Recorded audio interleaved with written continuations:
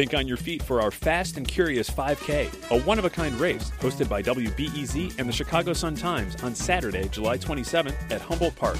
More info and early bird registration at wbez.org/events. This WBEZ podcast is supported by the American Foundation for Suicide Prevention. Suicide is a topic that hides in the shadows. It's time we talk away the dark. Learn how to spot the warning signs for suicide and how you can have an open, caring, real conversation to help save lives. Visit the American Foundation for Suicide Prevention to watch the new short film and learn more at afsp.org/talkawaythedark. I'm Justin Kaufman, and this is Reset.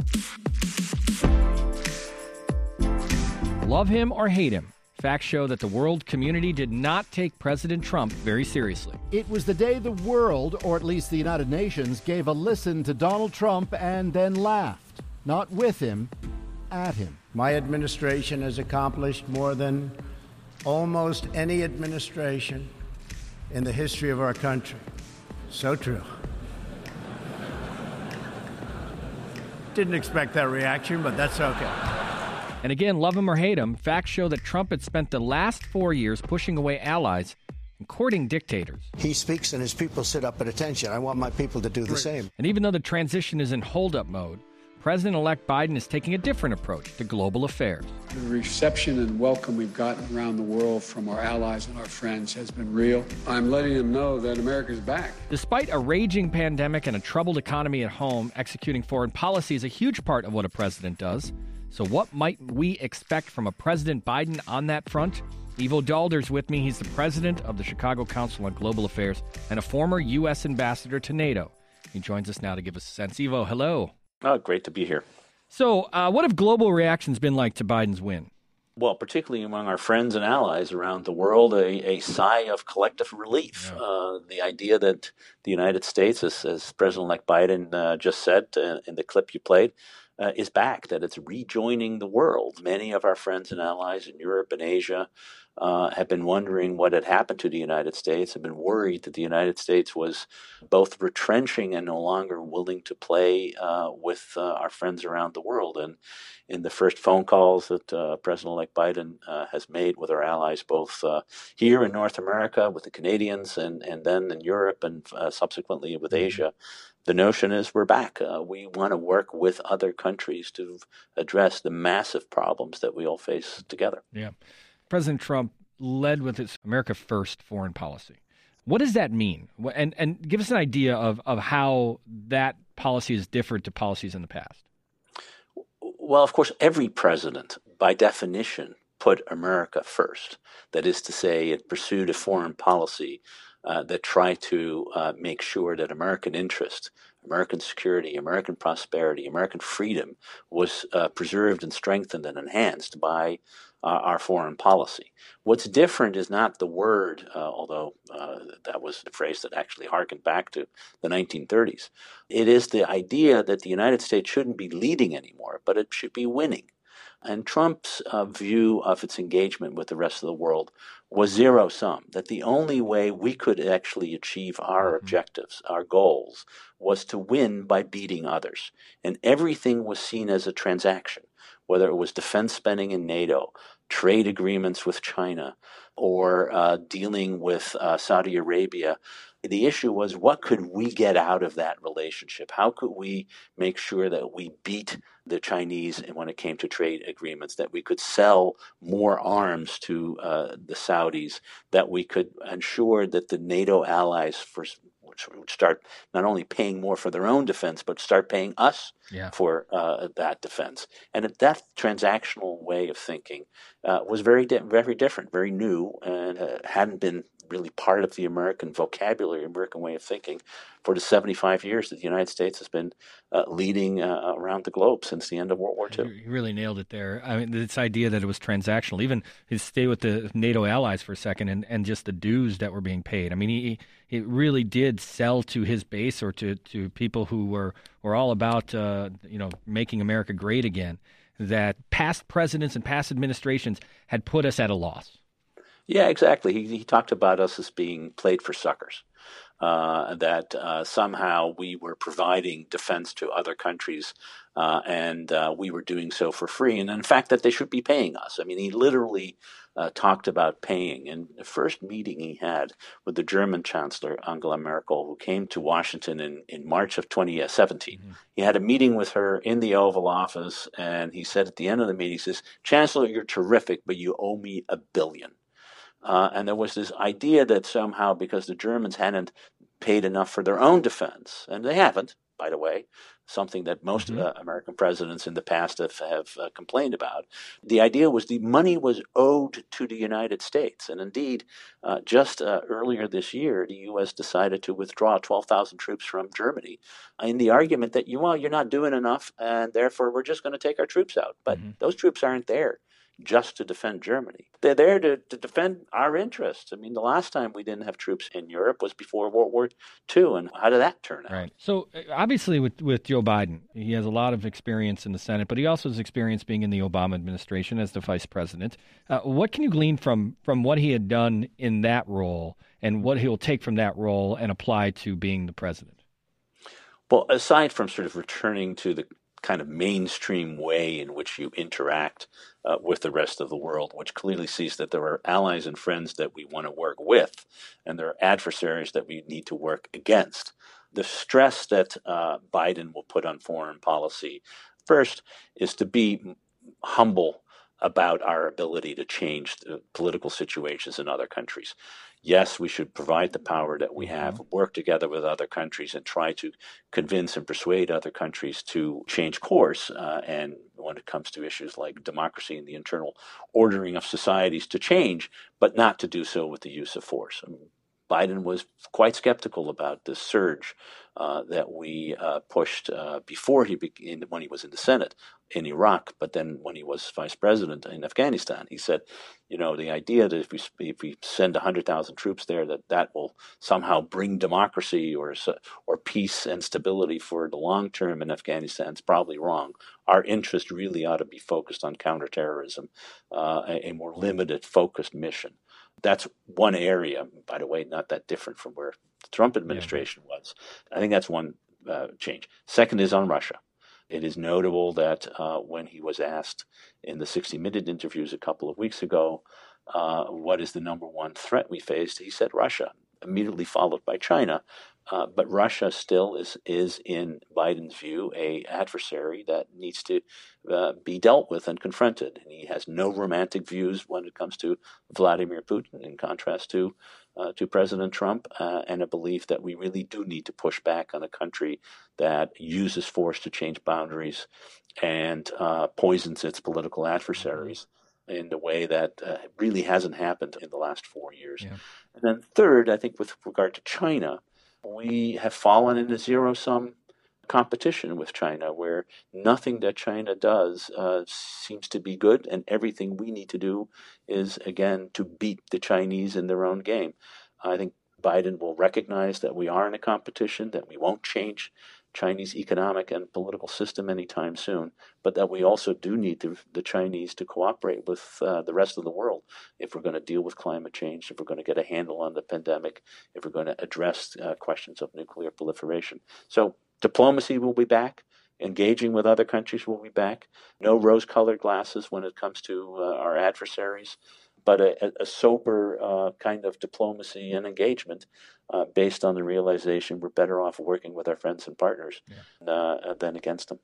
Let's stay on the adversaries for just a second, because the president, the current president, President Trump, he seemed to go out of his way to develop relationships with those who we didn't have relationships with before. He seemed to be a guy that said, if you just talk to these guys, if you just go in and talk to these guys and negotiate, then I think that's a smarter path than that they have to do other things in their country before we even talk. He changed that, and probably the first president to do that since, Nixon maybe. Will we see that Biden go back to that, where there are going to be restrictions on who he meets with, restrictions on what he talks about, until some of the things that those countries are doing are cleaned up?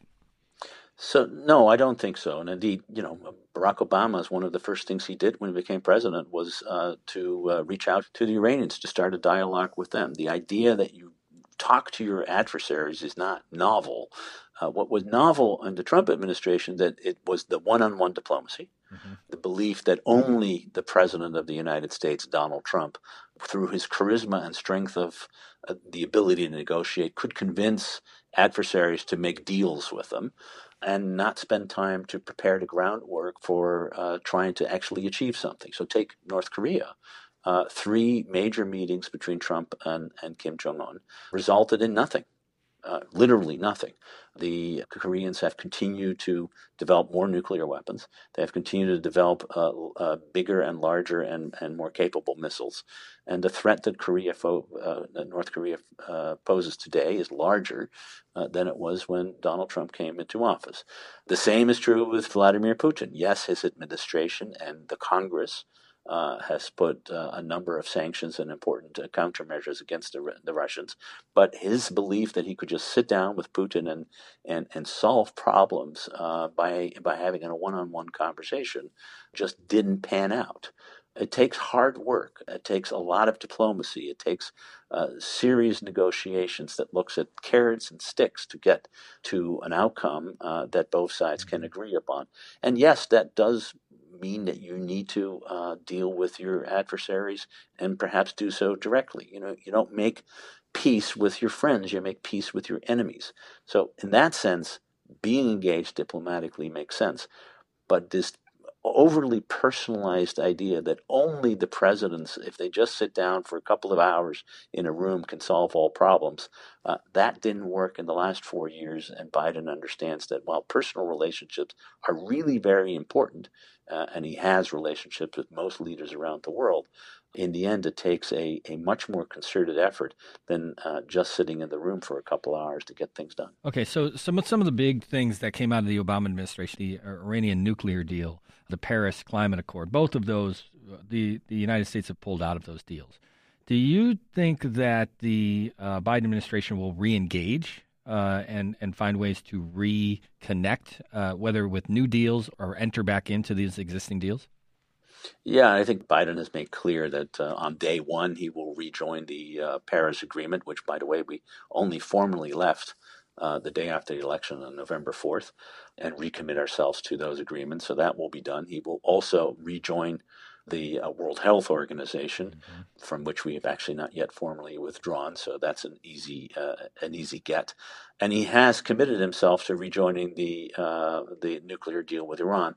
That's more difficult, because it's not just what the United States will do, it's also what will the Iranians do, because the Iranians, of course, have responded to the decision by President Trump to walk away from that agreement by restarting part of their nuclear program, and are now in violation of that agreement. And therefore, before the U.S. can rejoin the agreement, the Iranians will have to agree to go back to its terms.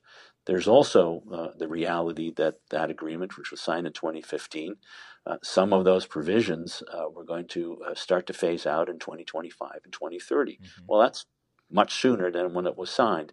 And so there will be an incentive on the part of the administration to work with the Iranians and say, can we improve on the deal? Can we make it a better deal? Now, on the other hand, the Iranians are going to sit there and say, well, wait a minute. We signed an agreement with you last time, and within a couple of years, you guys walked away from it. What guarantee? Say that's not going to happen again, right? That won't happen. So the Iranian one's going to be tougher. On the other hand, it's an agreement that our European allies are deeply entrenched and committed to, and working with them to see if we can get a deal that extends some of the terms that Obama was able to negotiate, may get us a better deal at this particular point in time. One of our allies, of course, in the Middle East is Israel. And we saw with the Trump administration that they went to lengths to change where the embassy was at, to really go in a different direction than we've gone in the past. What's the relationship going to be like with Israel? Because they got what they wanted from President Trump. Is there a healthy relationship with the president-elect? Is it something that they can essentially assume that they're going to continue this relationship of getting what they want from the United States? One of the reasons that Prime Minister Netanyahu may have been a little later in congratulating Biden on the victory was that he's deeply invested and was deeply invested with the relationship with President Trump. He got an awful lot for very, very little. from the Trump administration. And it is likely that the policy that a Biden administration would pursue towards the region will be a little different. I don't think that some of the decisions that were going to be made are reversed. For example, I don't see the embassy which is now in Jerusalem, being moved back to Tel Aviv, but other things will be reversed. For example, it's likely that a consulate that we used to have in Jerusalem that was sort of unofficially a conduit to the Palestinians, and a PLO office that used to be open in Washington might be reopened, that the funding to the UN agencies in support of the Palestinians would be restarted, and an attempt to find a way to restart a dialogue with the Palestinians would be there. I also don't think that the peace plan that President Trump put on the table a few months ago is going to survive in a Biden administration. Right. Certainly not the idea of allowing Israel to annex whole parts of the West Bank. So it's going to be a relationship that is less one way, in which whatever Israel wants seems to be what it got, and more trying to see if there's a way to move forward on the Israeli-Palestinian track. On the other hand, the progress already made with normalization agreements in Bahrain and the UAE will clearly be supported by the Biden administration and hopefully extended. What's the harm of the chaos right now with the transition? Part of the harm is that it just takes time to get up to speed, to find out what's going on, to understand the kind of intelligence we do have on a variety of countries and a variety of crises that may be emerging, so that you can, on the day that you actually enter office, the minute after noon on January 20th, 2021, you can start from a perspective that allows you to have more information about where we are than you would otherwise. So that's one piece of harm. The second, and perhaps more lasting piece of harm, is the message that we're sending to the rest of the world. We've always said that democracy is something we support is important, and that the key to democracy is that when the incumbent loses the election, they need to leave office, and to do so peacefully, and that we have a peaceful transfer of power. And that is, at this moment, being denied. It is strengthening the hand of those countries and those leaders in countries who have a more authoritarian bent, or indeed are authoritarian in and of themselves. The Viktor Orbáns in Hungary, to name just one country, the Erdogans in Turkey, to name another, let alone the Maduros and others who are in control of their societies writ large. They now have an example of holding on to power even when they lost. They can point to the United States of America. And that makes it more difficult for us to make the case that having a democratic system that respects the rule of law and abides by human rights is necessary and important to have good relations with the United States. Right. That's made more difficult. Ivo Daalder, the president of the Chicago Council on Global Affairs and a former U.S. ambassador to NATO. You can find a new piece out this morning. He wrote about the transition in foreign affairs. Ivo, always a pleasure. Thanks for joining us today. Appreciate it. Thanks, Justin. Appreciate it.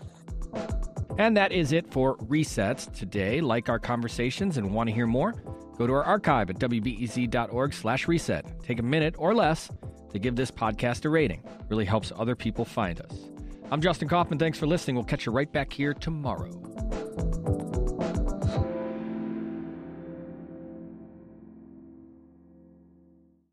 Thanks for listening to the news live on WBEZ and NPR.